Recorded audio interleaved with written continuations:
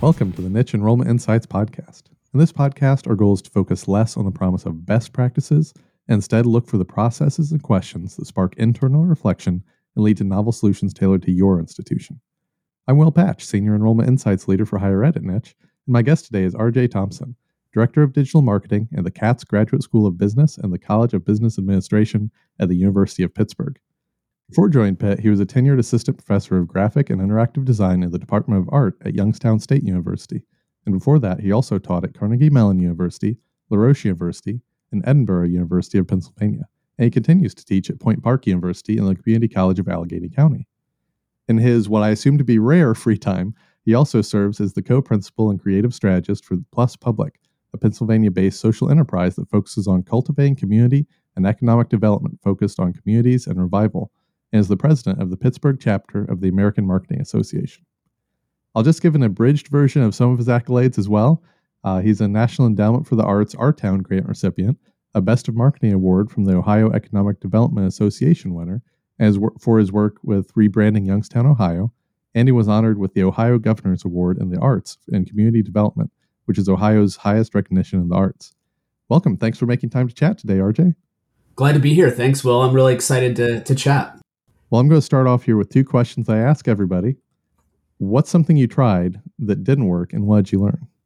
What a great question to kick things off. So I enjoy failure as a teacher. You know, I enjoy trying and failing in higher ed because you learn so much more from that than when you're right.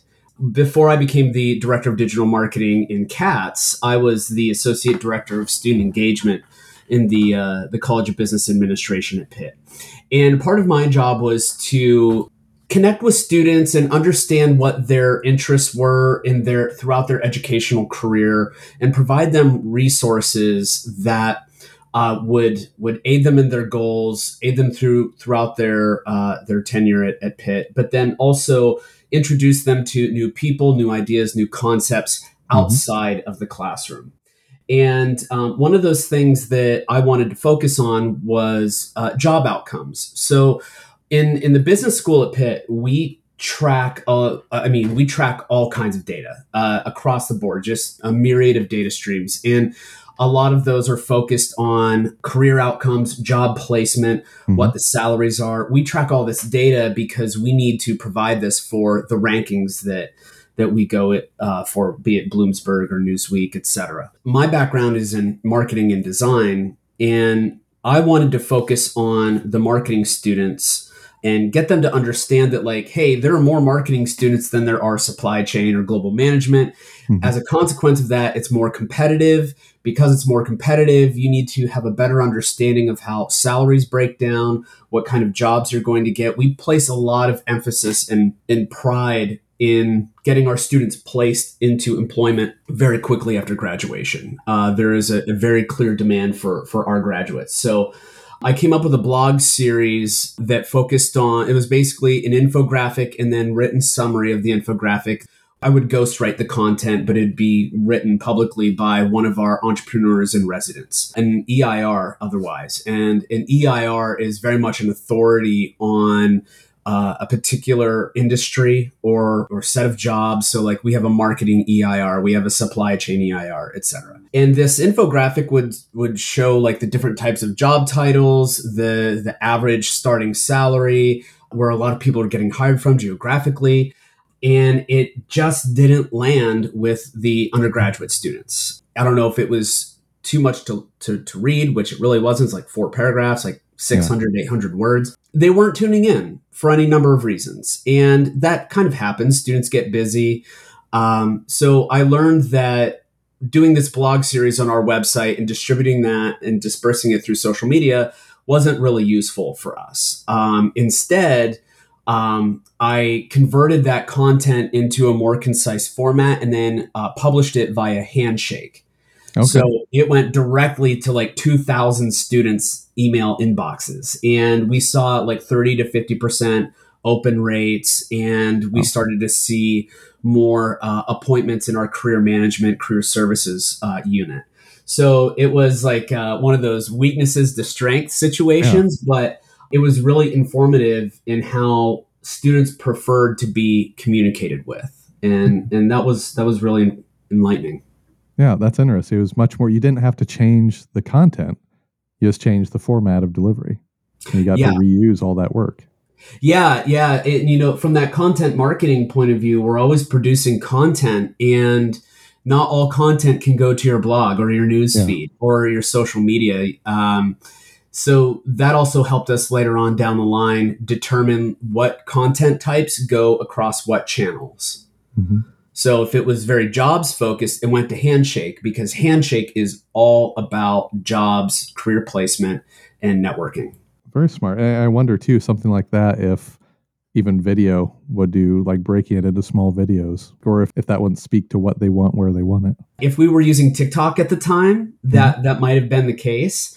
We might, and we're on TikTok now, so I'm gonna revisit that one. So thank you. But our Instagram is really just very culture focused.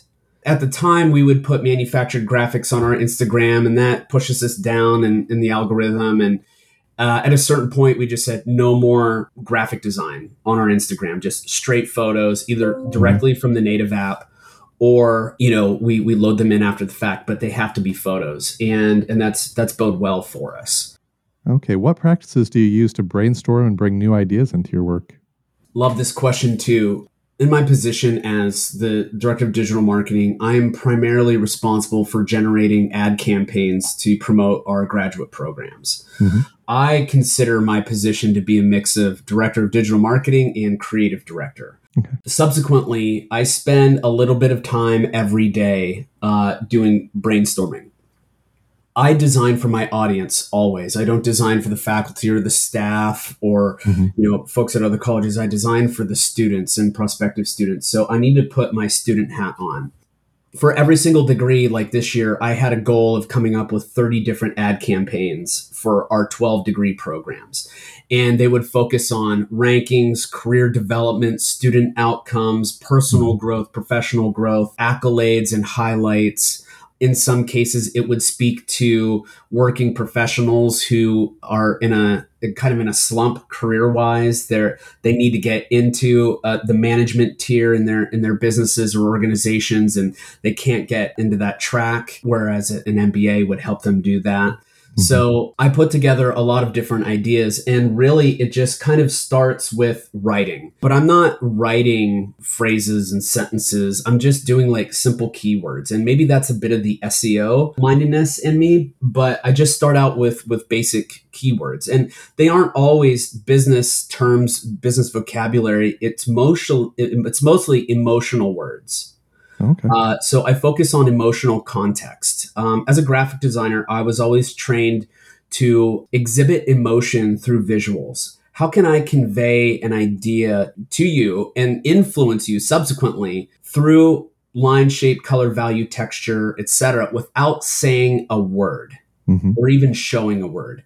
So I love that challenge. So my work stems from that emotional resonance point of view. So I'm writing down words that determined, grit, stuff like that, adjectives. And I use those and apply them to the campaign. So for example, like the part-time MBA that I promote, that is for working professionals that have anywhere from generally 3 to 5 years of experience. And they are new in their careers, but they're not so new. They're not necessarily green anymore. And they have an established understanding of the organizations that they work in, but they are also mature enough to know where they want to go next. And that's sort of the linchpin piece for me. Like, they're still young, they're still new in their careers, but they're mature enough to know where they want to go.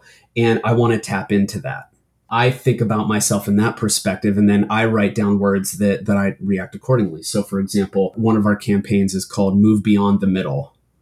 That is a short, succinct phrase that says everything you need to know about that degree, about that experience. It will get you to where you want to go. Need not say more. So I do brainstorming like that, but I also lead design thinking charrettes with our staff and faculty. And in those charrettes, I typically have them collect verbally words, nouns, verbs, adjectives, And I can take all of those words and combine them into action sentences, calls to action, things that people can execute on, but ultimately resonate with them. And out of those charrettes, I also can determine just exactly where the sweet spot is for certain messaging. What's great about this is that when there are more voices in those charrettes, and then through the process, I narrow the focus, everyone is in alignment.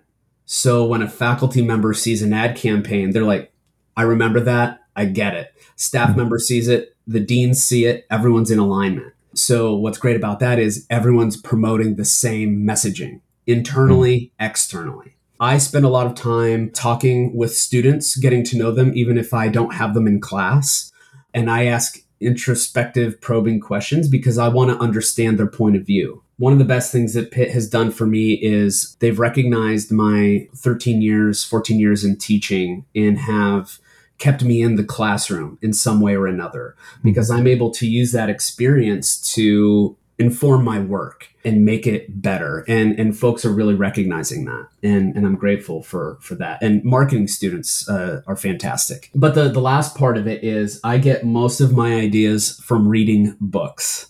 Mm-hmm. I read all the time. I'm either reading a book or I'm reading articles or I'm reading good content on Twitter, not the dopamine stuff that gets you through your feed, but I'm reading dialogues and threads, and I get a lot of ideas from those types of things. And what's great about that is if I'm like last week, I was kind of in a bind where I'm promoting an executive MBA degree.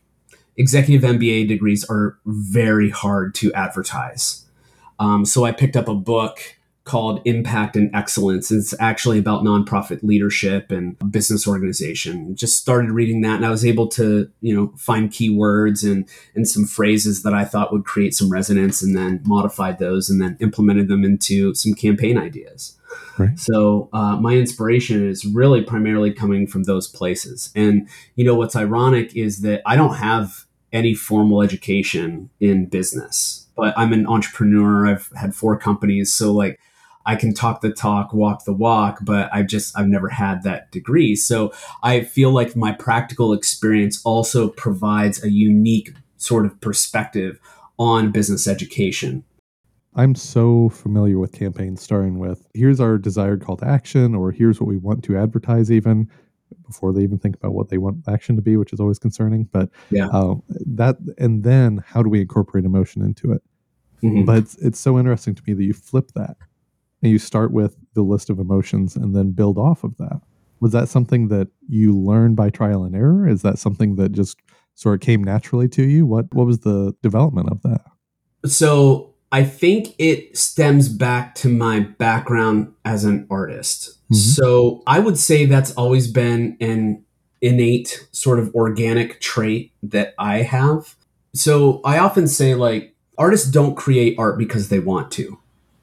Artists create art because they have to.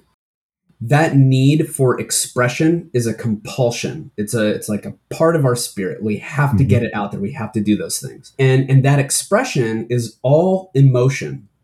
And sometimes the goal is to express that emotion, however an artist does it, and to have that same emotion they felt received by the viewer. That's where I come from. So when I'm doing a competitive analysis and I'm looking at how ads are constructed across our entire industry, it's like, oh, great, there's another ad for a ranking. And there's the same catchphrase or tagline I've seen used by 24 different schools this year. Find yourself at X university. Yep. And it's just this stuff is trite. It's common. We can do better.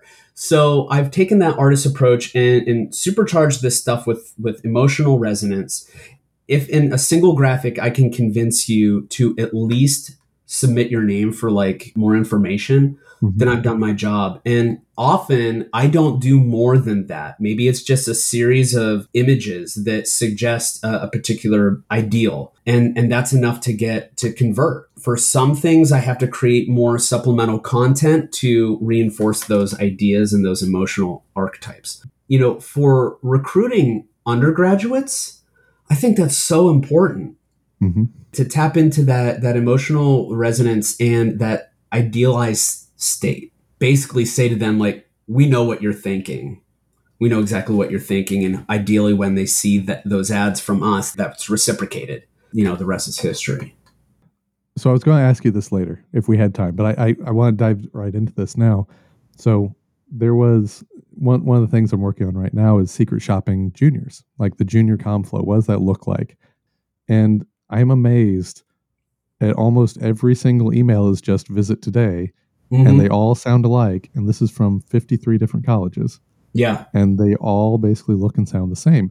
My thinking is, where's the student voice? Where's the student stories? Where's the why? Like that's my big one.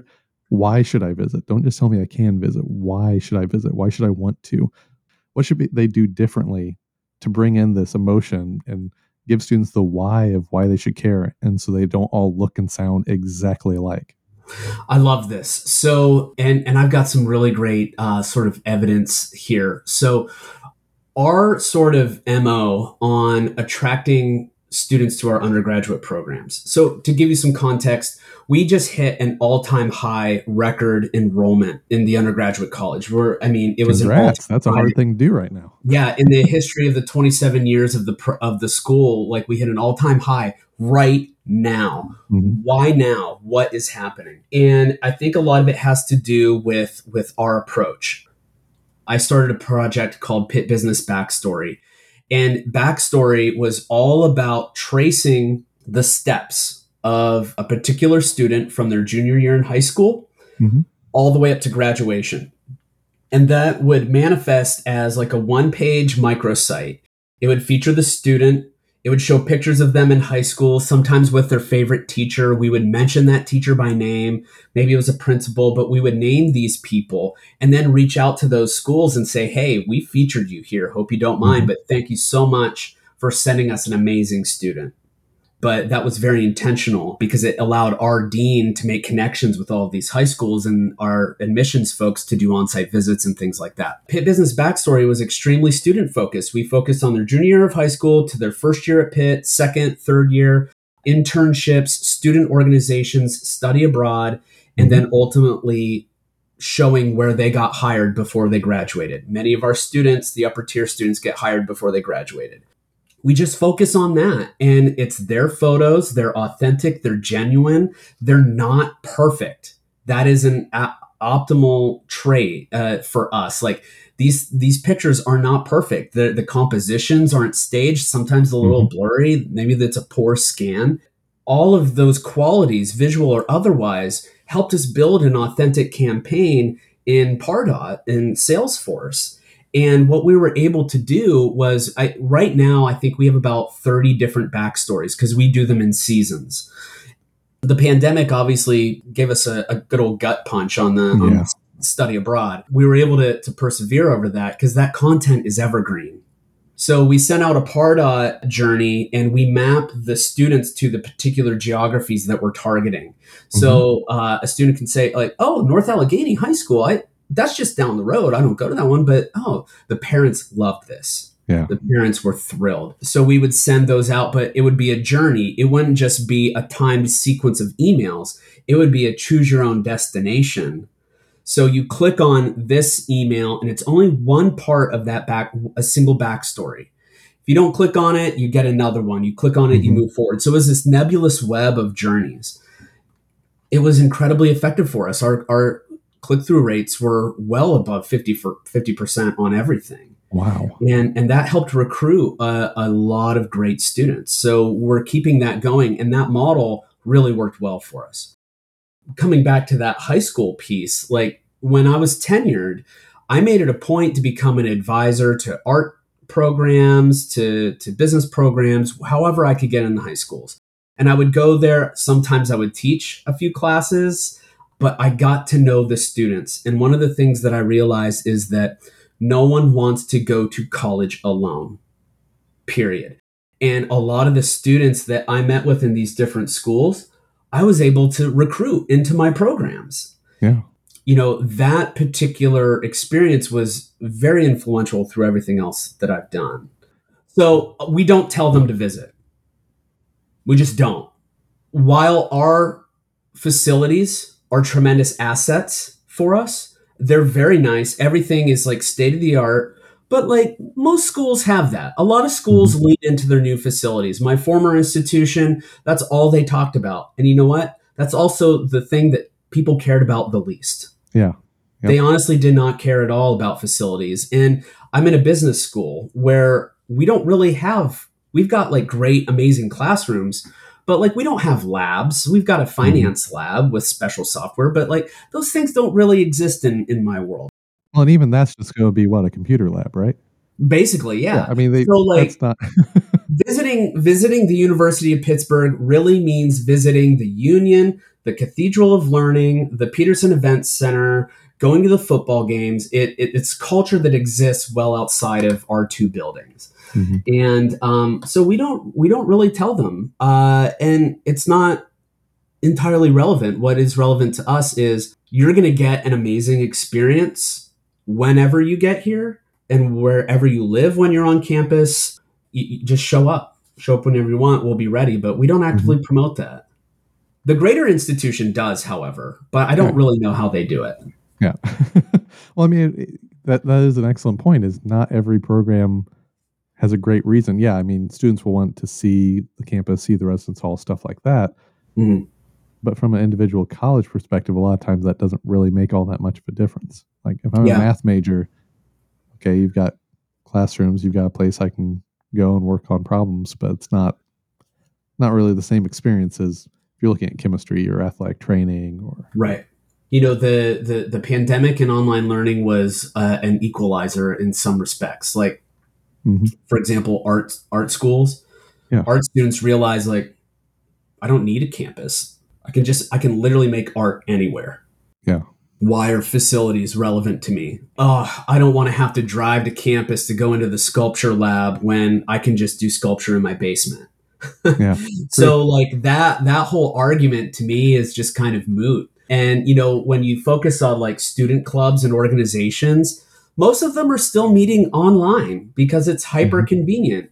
Well, that's a good point. I mean, so when we've surveyed students, so few of them want fully online education, and yet so much of what they could do would be online. They want to be there to make the connections, have the experiences, things like that. Does it is it rethinking residence halls so that they have more room in their room to do sculpture, to do, are we rethinking essentially each room doubles as living space and learning space? Right. Yeah, I mean that's actually a unique idea. I would champion some of that. I think that that would have a lot of.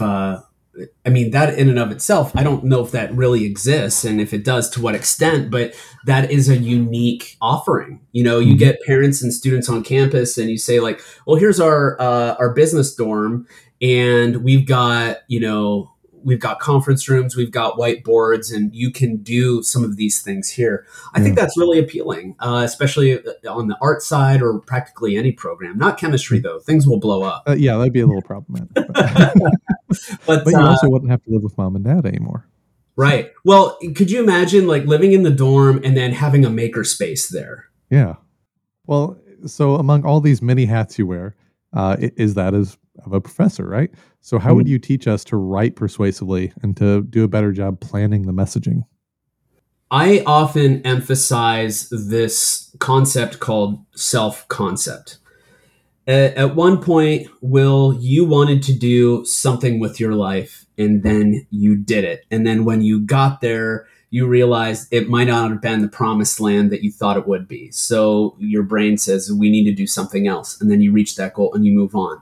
This Mhm. idea of self idealized concept is something that never stops, it always keeps going, right? Especially when you're in your working years, in your career. We're always I want to say all, but many people are always trying to get to that next step and grow their careers in this idealized way. And the thing about idealization is that it never, whatever you do, it doesn't ever go ideally. Like ideally is unattainable, Yeah. but the journey to that realized idealization is what keeps us motivated, keeps us moving. All right. So You need to appeal to the idealized self, to the self concept of your prospective students and customers, right? You need to use strong, resonating, and relatable visuals along with concise, emotionally charged language. You don't have to say, you can say a lot with words, and you can say so much that you're saying nothing, right? So I often try to condense my concepts into like 6, maybe absolutely maximum 8 word sentences. Like if I can't say it in 6 words, 6 to 8 words, then I'm not sure it's worth saying. But you can say a lot without words too. And I would encourage folks to think visually. A lot of what higher ed is visually is just pictures of people, Yeah. right? Yep. Sometimes it's people doing things. And sometimes it's very contrived photos of students smiling at a camera on steps of a building. Yeah, and most of the time it's that. So I like to choose photos, and unfortunately, like just by virtue of how media budgets can be and student availability, like I think a lot of us are at the mercy of using stock photos from time to time. And that's just a part of it. So when I'm looking through photos or I'm art directing a shoot, because I have a visual eye, I can speak a certain language with the photographers that they would understand that my colleagues wouldn't necessarily. So, I'm trying to get like really dynamic angles, sometimes like really atypical stuff, and a lot of photography that could be considered idealized. With what we just said about higher ed photography, business school photography is just all people in suits. Yep. Not exciting at all. So like Because we all know students always walk around in suits, right? Yeah, you can spot them a mile away. Nevertheless, I'm trying to get more photos of students in regular clothes, casual, even in branded university gear. Mm-hmm. A lot of that, and trying to get them from different angles and showing relatability and authenticity. So like sometimes I'll use photos that a photographer would not want me to use because it's not the perfect shot. And it's like, it's exactly why I'm using it, because it's not the perfect shot. And we have our students write their own stories. And the grammar isn't always perfect. The syntax has structure issues. We obviously fix some of that stuff up so that it's presentable, but we want to leave the personality of that student as intact as possible, even if at the risk of making us not look like the best Marcom unit. Because you and I are talking in a middle style language that's full of colloquialisms and contractions. We're not using this high style academic vocabulary. Yeah. That's how most people talk, is middle style. And I want to communicate to them in that way. So I would say strong resonating images, visuals, a good style, and emotionally layered words or phrases or just language. Everything you need to say can be said within a sentence or less.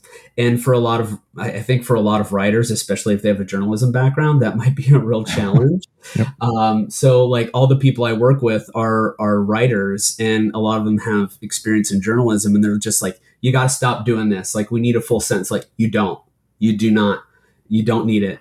We don't need to elaborate. We don't need to add filler words, or we don't need to add modifiers to these nouns to make them interesting. We don't need it.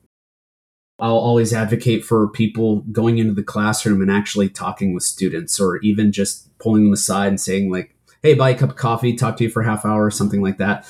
A lot of those phrases that I use are inspired by those conversations. That shouldn't be such a novel idea, and yet, how often do people spend the time to just sit down and talk to the students you're surrounded by all day long? I can elaborate on why that is, or at least why I think that is. It is not a part of the typical job responsibility. It's not codified in the job description. Yeah. It's an intuitive thing. It makes sense to just do. But in my position, I am technically non-student facing. I have no responsibility to liaison or communicate with any students whatsoever. I think that needs to change. Marketers of any stripe, any level, they need to be talking with students. Student interaction must be a requirement of the position. Yeah. I mean, where else do you see, well, you're in marketing, so you don't need to talk to the customer and know what the customer thinks and says, right? Where else does that Exactly. happen? Yeah. The faculty are talking with students all the time, and they're great resources for this sort of secondhand anecdotal information. But as you know, the more people you talk to, the farther along that message moves through channels, the more you lose. So Mhm. just go straight to the source. And not only that, but the students appreciate it, especially if you give them like swag and stuff like that, or Oh even yeah. just like for me, I am in a privileged position where I lead the American Marketing Association. I'm in the classroom. I'm connected within the tech spaces in my community. I won't say I'm a public figure, but I kind of am in some Yeah. respects.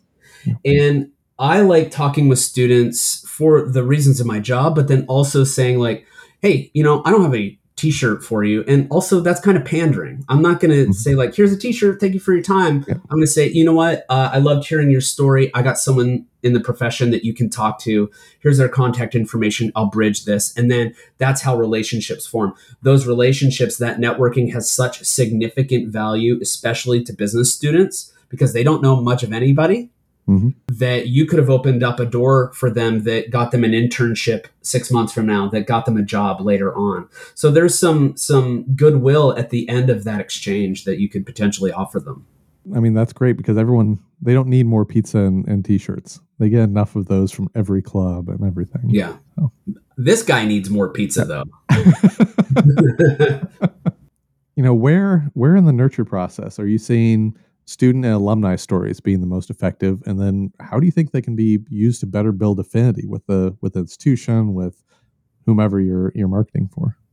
So citing that Pitt business backstory, we employed stories at every aspect of the funnel, even after they've applied and enrolled. Hmm. It's everywhere. In the Pitt business backstory model, we designed journeys that sought to get students to apply and then ultimately enroll in our school.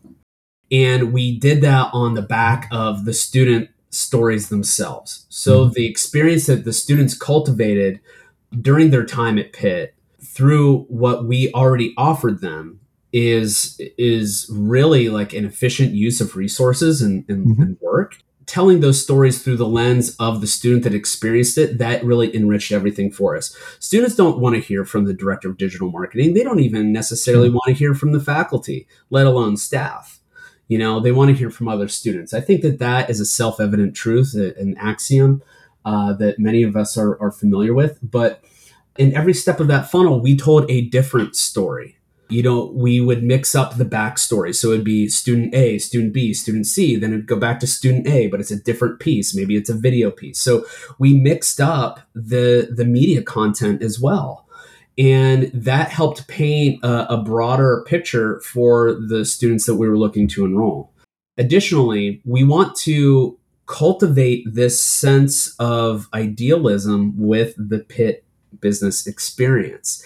So when students enroll here, they have an expectation of, oh, I'll do the internship, I'll do the study abroad, I'll go to career management, I'll have excellent academic advisors. And then they get here and then they have those experiences. It's self reinforcing. So then they would later on perpetuate that, essentially that branding of that experience.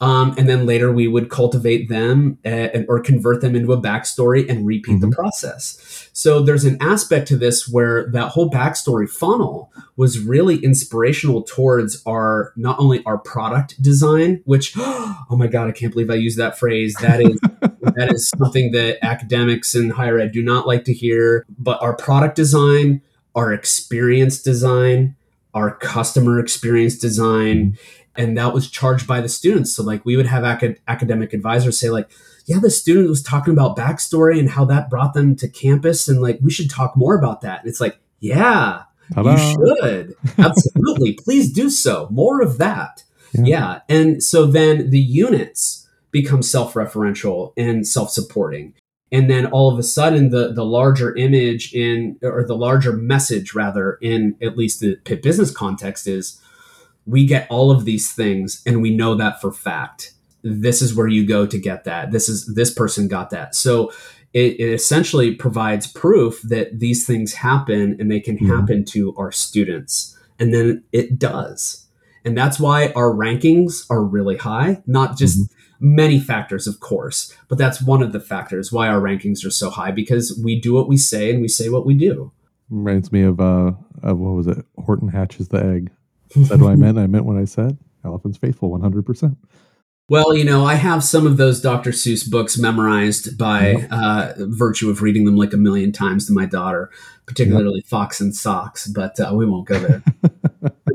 So talking about continuing some of these stories, even after the student enrolls, how much of these storytelling and the marketing is targeted just to prospective students, and how much for continued engagement, retention work internally? Yeah, that's a good question. So we definitely front end our comms for more prospective students.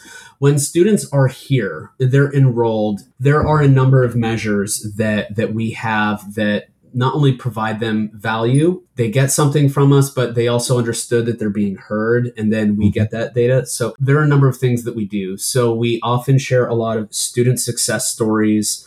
We share news about student clubs and organizations that's common, right? Some of the things that we do, however, we have a twice annual career conference just for Pitt business students. It's a big ordeal. There are a ton of Fortune 500 companies there. It's a really big deal. Students are in their suit and tie. They're looking good. That doesn't mean they have all of the assets that they need to be successful at that career conference. So what we'll do is maybe two to three times a year, we will host photo sessions, headshots. We'll pay photographers to come in and literally take thousands of photos of our students. So they come down. Well, first off, they fill out a survey. Then they're added to a list. They come down, they get their picture taken. They get those photos for free. And they use them on their LinkedIn profiles, their portfolio websites. But then we use them in our ad campaigns. And that's part of the relationship. So now we can say, hey, student, you filled out this survey. Thank you. You also acknowledge that you'd be willing to be featured in an ad. Come down, get your picture taken, and then later on, we'll show you in an ad. Students love that, particularly if they're having a great Pitt experience. And our Facebook ad campaigns, we'll do hundreds of them based on those photos alone. So I have to Photoshop hundreds of images when we do that. When we do it every spring in advance for the fall semester, our numbers are astronomical.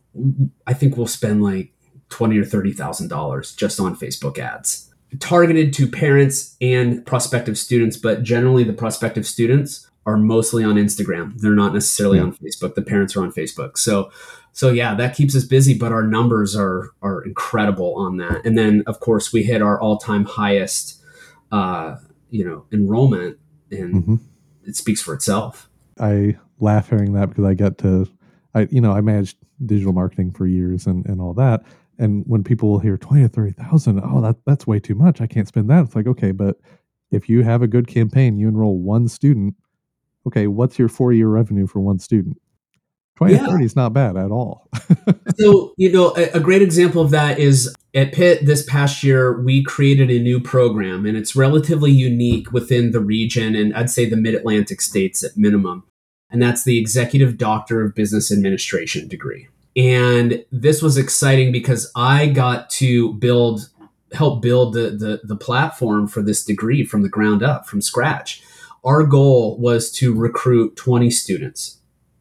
And I built a microsite. We did some social. We did some strongly optimized SEO and SEM. And not only did we meet our quota of 20, but we exceeded it by 5. So we enrolled 25 people.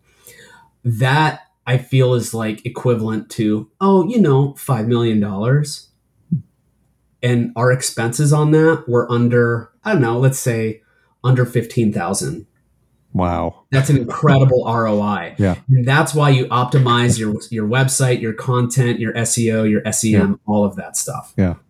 And so often though, someone will say, well, no, 15,000 is way too much. Well, not when you do it right. Look at that ROI. give you 50 grand, give you 100 grand. I mean, Yeah, I can't. I don't have a number, but I'm looking forward to seeing what my DBA budget for marketing is going to be this year. yeah, I mean, you have the data to ask for more. That's right. That's right. Yeah. So we're talking about all these additional things that can convince and convert, right? So what about these proof points? Or at least I think of them as proof points. You probably have a more technical, correct term, but I think of them as proof points in terms of reviews, third-party news, rankings. These are all persuasive. How do you think it's best used, though? So if you were to ask faculty where we should start, they would say rankings. You ask staff, they might not say rankings. They may say return on investment. So it's going to differ relative to your internal influencers, but then it's also going to differ to your external demographic targets. Oh, the most important is, though, what does it matter to students, right? To the parents. What does it matter to the students? So like on the undergraduate level, students don't care about rankings. Parents do. So when we target parents, rankings, rankings, rankings. When we target students, it's all about culture and reputation. They want to go to a good school. Pitt's obviously recognized. So there's culture, there's reputation. We focus a lot on testimonials, but we don't focus on reviews. Generally speaking, we've got it fairly good. We're resting on our laurels, and there's a relatively positive sentiment across the board. Those that are not happy with their experience, they're few and far between. But I think for reviews, we would focus on reviews related to rankings. However, that's at the undergraduate level. On the graduate level, reviews are really important. So like MBA enrollment across the country is down. A lot of that is because the industry needs people now. They need young people, they pay them less, they get them into positions, and then they eventually will migrate out to go get an MBA, or they'll be groomed for leadership positions without it.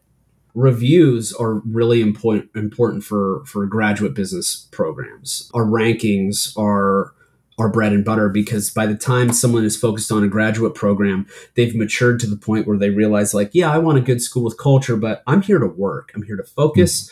I'm here to pad my resume up with the best credentials possible. Rankings mean the world. When I'm reading about MBAs on Reddit, so many threads on Reddit are about like the top ranked programs, and people are obsessed with applying to and getting into the top ranked programs, even if they don't choose that school. Like someone could get into Harvard and be like, yeah, I got into Harvard, but I'm going to Pitt. Yeah. So they're focused on that. And I think that is informative for us, but we actually don't advertise on Reddit. And one of the reasons for that is, we are in the conversation nationally for our graduate programs. We're in the conversation. People are aware of us. We have awareness. We may not always be people's first choice, but I would say we're probably in like their top 10, sometimes top 5. So we're in the picture. But those threads I mentioned on Reddit, they're full of cynicism. There's just a lot of cynics in the threads. And I think a lot of what they're saying, some of it is valid and is certainly a concern, but a lot of it is also very superficial.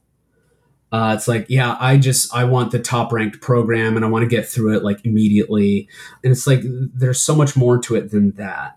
Yeah. Do you want to check a box, or do you want to get the educational experience? Are you focused on the piece of paper, or are you focused on what you're actually learning? Right. Exactly. Yeah. And I think for some people, it's what's on the piece of paper and what's the rank, so that I can go to X corporation that I don't want to work for anyway, but I'm chasing a salary and I need that rank. Rankings are important for parents and on the undergrad, but they're really important for graduate students who understand the value of the degree that they're going to purchase. And, third-party news isn't as important. It's in our periphery. We're aware of it. Depending on what it is and its connection to Katz Graduate School of Business or the undergraduate school, then we may include it in our comms funnels. But I am often critical of our degree products, our degree programs. There I go with products again. Yep. And I'm often critical of their design, their cost, their outcomes. It's because I have that maturity and awareness of what graduate degree programs are, how they function, what they're valued at, etc., that I can ask those questions, and it's objective. I was a PhD student once, and I was really excited about the program. Everything about it was great. The faculty looked great. I interviewed faculty, I interviewed staff, I talked to everybody, and I'm a month into the program, and I'm just like, this is not for me. What happened? Where was the disconnect, the dissonance? And for me, it came down to the job outcomes. I entered into a PhD with my terminal degree. The terminal degree for the art and design field is an MFA. So I have the essentially the equivalent. I was interested in teaching in other programs at other universities. So I thought I'm gonna lean into the community engagement stuff and see what can come out of that. So I'm a month into the program, and I ask, what's the admission rate? What's the graduation rate? But then I asked about the job outcomes. I'm like, so when people graduate from this program, I asked this like the first week, when people graduate from this program, what do they do? And my professor said, well, they go into teaching. And I'm like, that's it? Like, there are big corporations that hire community engagement people to do amazingly transformative things. And you're telling me that these people with, like myself, that already have master's degrees just are getting the PhD so that they can say that they have a terminal degree, and then they go and get tenured in the specialized area of their master's degree? Like, it didn't make any sense to me. So I washed out. Well, you also get to be called doctor. Yeah. Hey, guess what, everybody? I get called that already because students by default call everybody doctor. So that's a lot to unpack, but yeah. So after the application's been earned, the students applied, be it undergrad, grad, and students are moving closer to enrollment. How does that communication change, right? How do we keep building that affinity, addressing concerns? Because a lot of times you see, someone deposits, ComFlow ends. Yep. And there's a lot after that, right? Yeah, that's where the ComFlow should continue. I have a lot of different ideas on this, but I think that from my point of view, and to reference an earlier point I made, like, no one wants to go to college alone. Just, regardless of what level you're at, you want to be welcomed by people that you know. Mm-hmm. They could be peers, they could be staff, etc. You want to be welcomed into the community. You don't just want to show up to the community and hope someone welcomes you in. So I think personalized emails are important. If you have to use a variable campaign to do that, fine. But I would actually charge the individual units to make individual email outreach. Like, literally type an email, reach out to the student. No two emails should be the same. They don't have to be long. There can be some copy in there that you repeat, but like, try to personalize it. At Pitt, I think that this is really important, that we should do it. And to an extent, we don't. The ComFlows do end, but I think we should do more of it. And for a simple concept called the Pitt Parents. We have a lot of international students. They come to Pitt, they come to America. They don't know anybody. They're just hoping that they find the right people, the right building, and then build culture from there. So a lot of students, in fact, my work study, he has what's called a Pitt mom. And that's generally a staff member who goes above and beyond the call of duty to really help students through their entire academic career, well beyond the responsibilities of their day job. That doesn't even have to happen within like the Pitt business unit itself. I would love to see more of that. I would love to see like staff, even like me, I'd be more than happy to reach out to a couple dozen students and say, hey, be happy to buy a cup of coffee or tea. Mm-hmm. Let's just chat. And if you ever need anything, we're here. That's the thing. Like, I think in Pitt business, all of our staff and faculty recognize that we're here for all of the students. It's not like that everywhere. So a student could reach out to me and I have no student-facing responsibilities, but I'm still going to help that person. And I think a lot of that speaks to the helpers in higher ed. So many people in the higher ed space are the helpers. They are genuine in they're wanting to help. They want to help people grow and succeed. And I think that higher ed is exceptionally well known for that. But nevertheless, we could be doing more communication, even if it's simple things like, hey, you hungry? There's a place there, or where's the nearest grocery store? Like Oakland, where Pittsburgh is at, it's considered to be a food desert. Despite the fact that like tens of thousands of people flow through Oakland daily, there's no supermarket. You have to go to the next neighborhood over. You have to take a bus, especially if you're a student living on campus. You got to take a bus to go to a grocery store, and that's just remarkable. Information like as simple as that is incredibly useful. And sometimes you need to over communicate. Be human, be real. No one wants to arrive at campus alone. We have an opportunity to create lifelong connections. And some of those people are going to be very wealthy someday, and they're going to remember the kindness of some lone staff member, buying them a cup of coffee and saying, welcome to the US. And all of a sudden now there's a building named after them.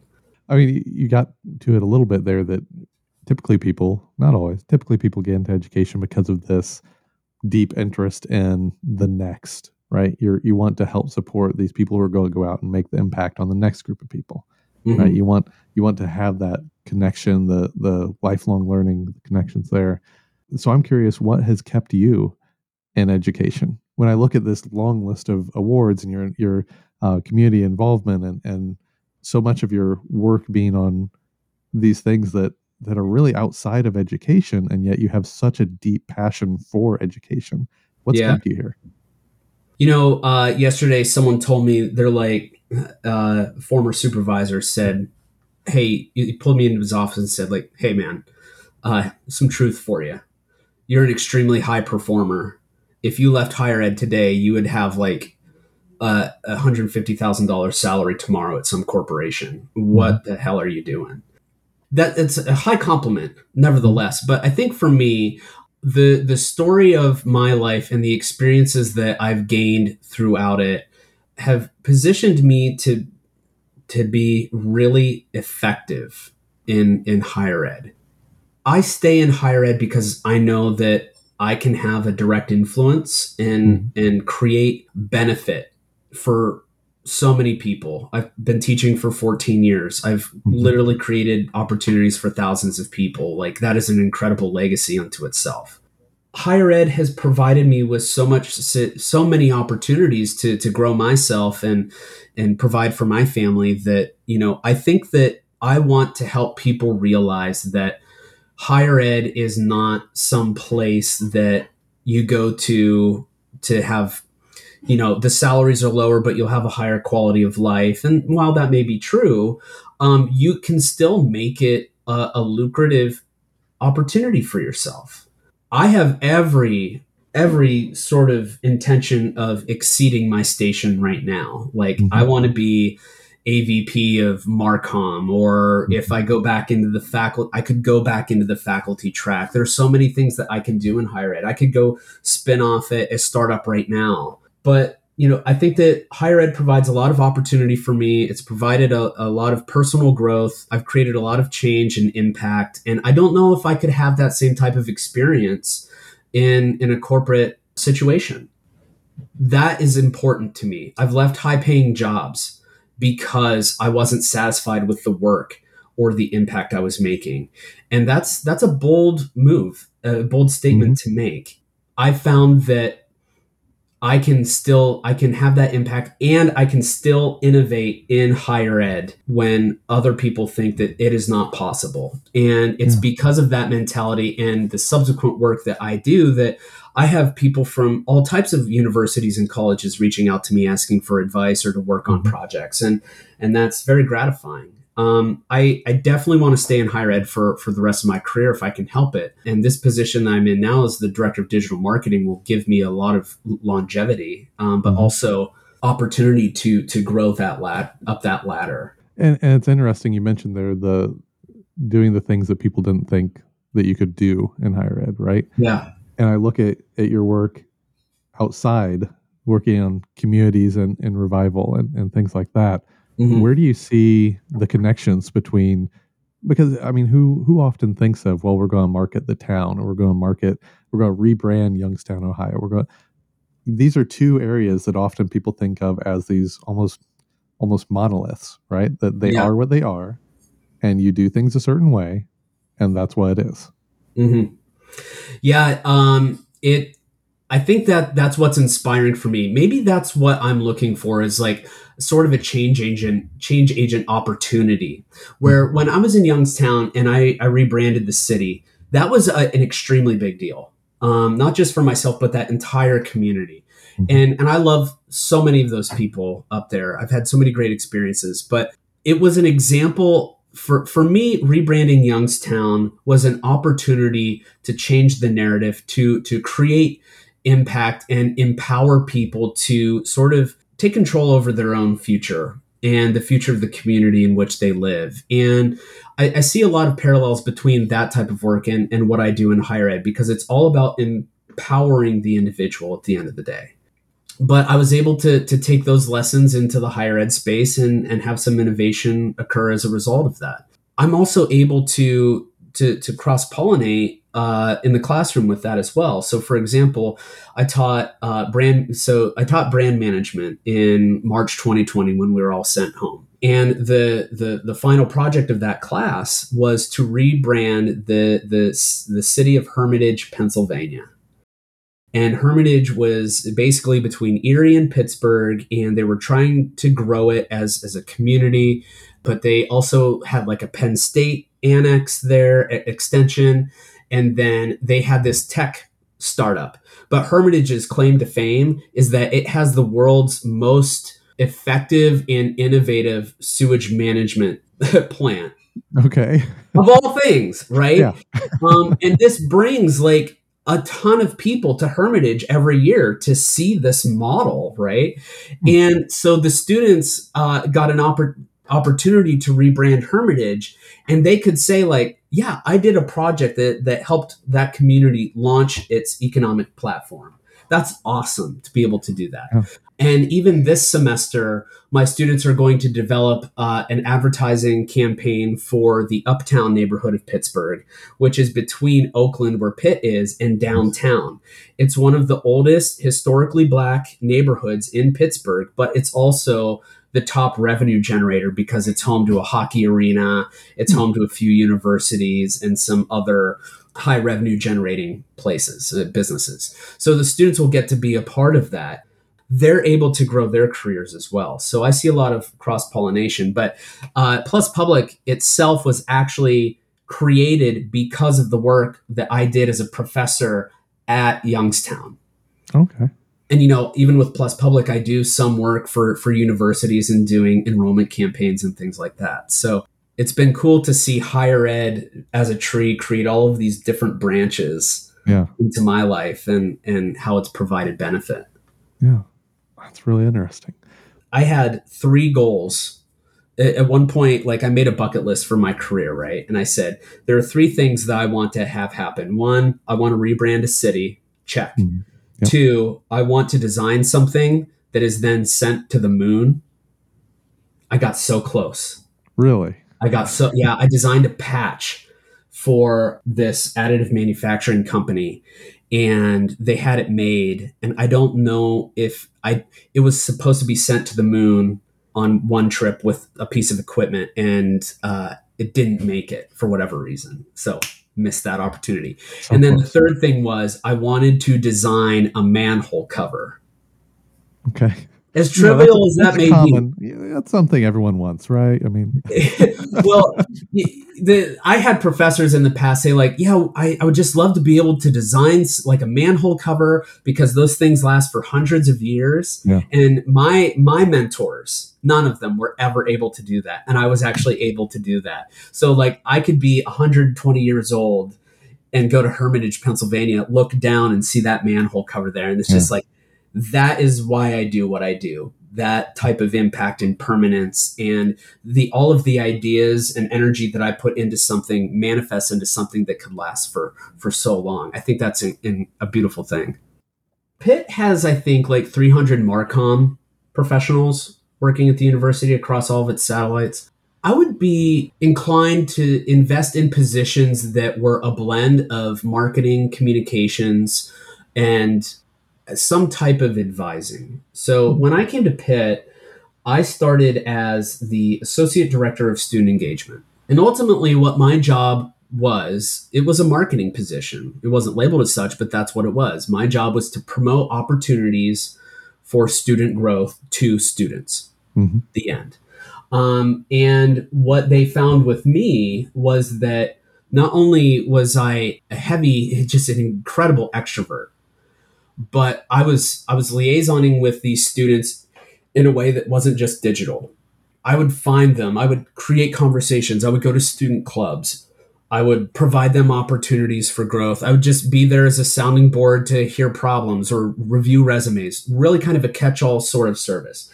I think that that is a right kind of resource, more student engagers. These student engagement folks, if the jobs are designed right, could be absolute linchpins to every unit within a college. They would have their feet on the ground. They'd be on the street with the students, understanding what they care about, what they don't care about, what they need, what they don't need, etc. We need listeners. This is essentially social listening for the student body. We need student listeners, right? Those student engagement positions can be custom tailored to the unique needs of any particular college. There needs to be a person embedded in the student culture and understand it on an immersive level. We could create so much impact and opportunity for our students if we chose to listen to them on a really deep level.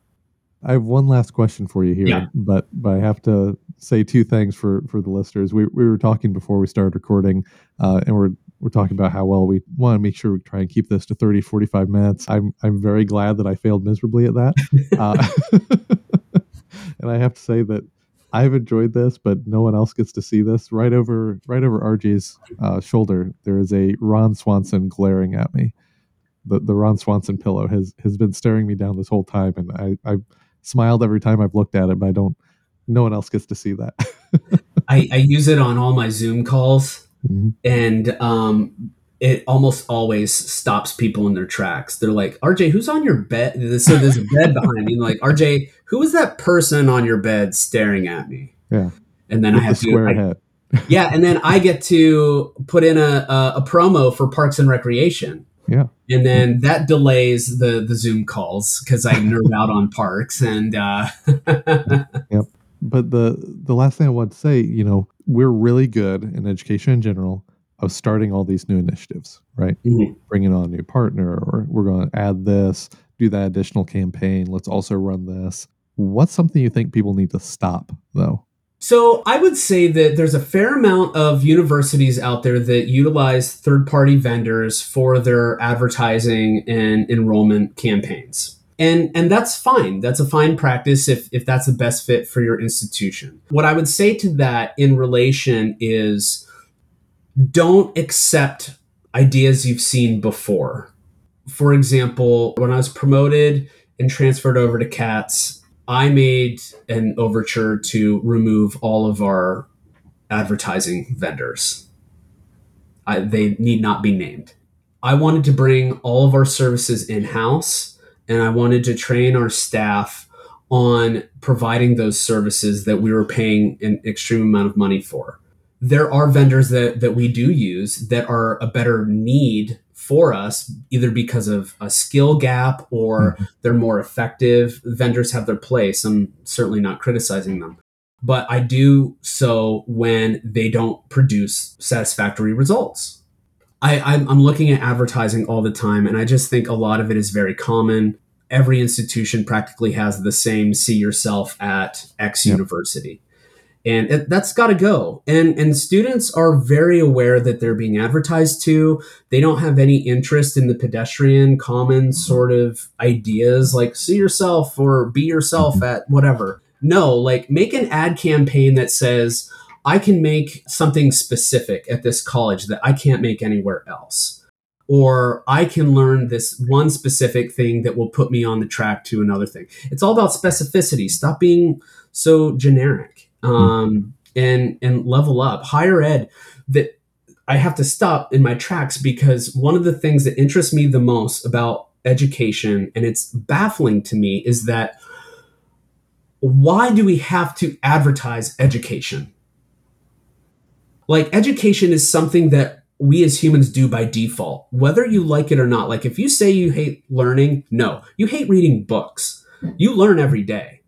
You can't avoid that. You learn every single day, every second of the day. You just don't like one aspect of learning, right? I've always just been mystified by why we need to advertise education, and to the degree that we need to. And advertising it is not about education. It's obviously about the institutions, and it's a business. So how do we advertise the promise of education without being generic? And you lean into your brand ideals, you lean into your assets, you lean into the assets of your community. For example, a regional university just dropped their 2-year MBA, and we have a 2-year MBA at CATS, which has given us a significant opportunity to fill the void in those markets that institution deserted. And then the better question became, when we looked at job outcomes from the 2-year MBA, like, oh, okay, well, the job outcomes could be stronger. What exactly is happening here? How can we promote a 2-year MBA when this other big regional school said it's not worth it? Mm-hmm. You lean into the ABCDs, asset-based community development. You lean into Pittsburgh. Pittsburgh makes our 2-year degree, period, and the opportunities found within it. So now we're embarking on a campaign where it's like, do your 2-year MBA in Pittsburgh, but you can become these things through this process. And we're leaning into, oh, well, UPMC is here, Highmark Health. We've got Apple and Microsoft, and we've got Duolingo here. We lean into those types of companies that people are like, oh, Duolingo, they're a massive publicly traded company now. I might want to work there. Get creative. Yeah. At the end of the day, just get creative and have fun with that creative. To a greater extent, empower your Marcom staff to have a stake in that creativity. Mm-hmm. A lot of Marcom staff don't necessarily feel that they have a stake in the promotion and presentation of their university beyond like writing a blog post or a press release or something like that. Mm-hmm. Get all those Marcom people ideas generating. Creative writing is extremely hard. Professional writing is hard. Like it all comes from a source of innate creativity, and we're not tapping into it. We can solve a lot of our creative problems internally. So when people hear all this and they want to reach out to you and want to pick your brain, they want to continue the conversation, what's the best way for them to get in touch? Sure. So you can find me on LinkedIn. You can find me on Twitter at RJTPITT. You can find me practically everywhere on any social channel. Sorry, folks, my TikTok is boring and for class, so don't find me on there. You can email me, rjtpitt@gmail.com. And absolutely, reach out, find me. I love to talk shop, swap ideas, and really just enjoy connecting with other people and promoting the benefits of higher ed and helping people move their careers forward in that space. Well, thank you so much for this today, and I hope you stay happy, healthy as the world continues doing whatever it's doing. Feelings mutual, Mr. Patch. Thank you so much.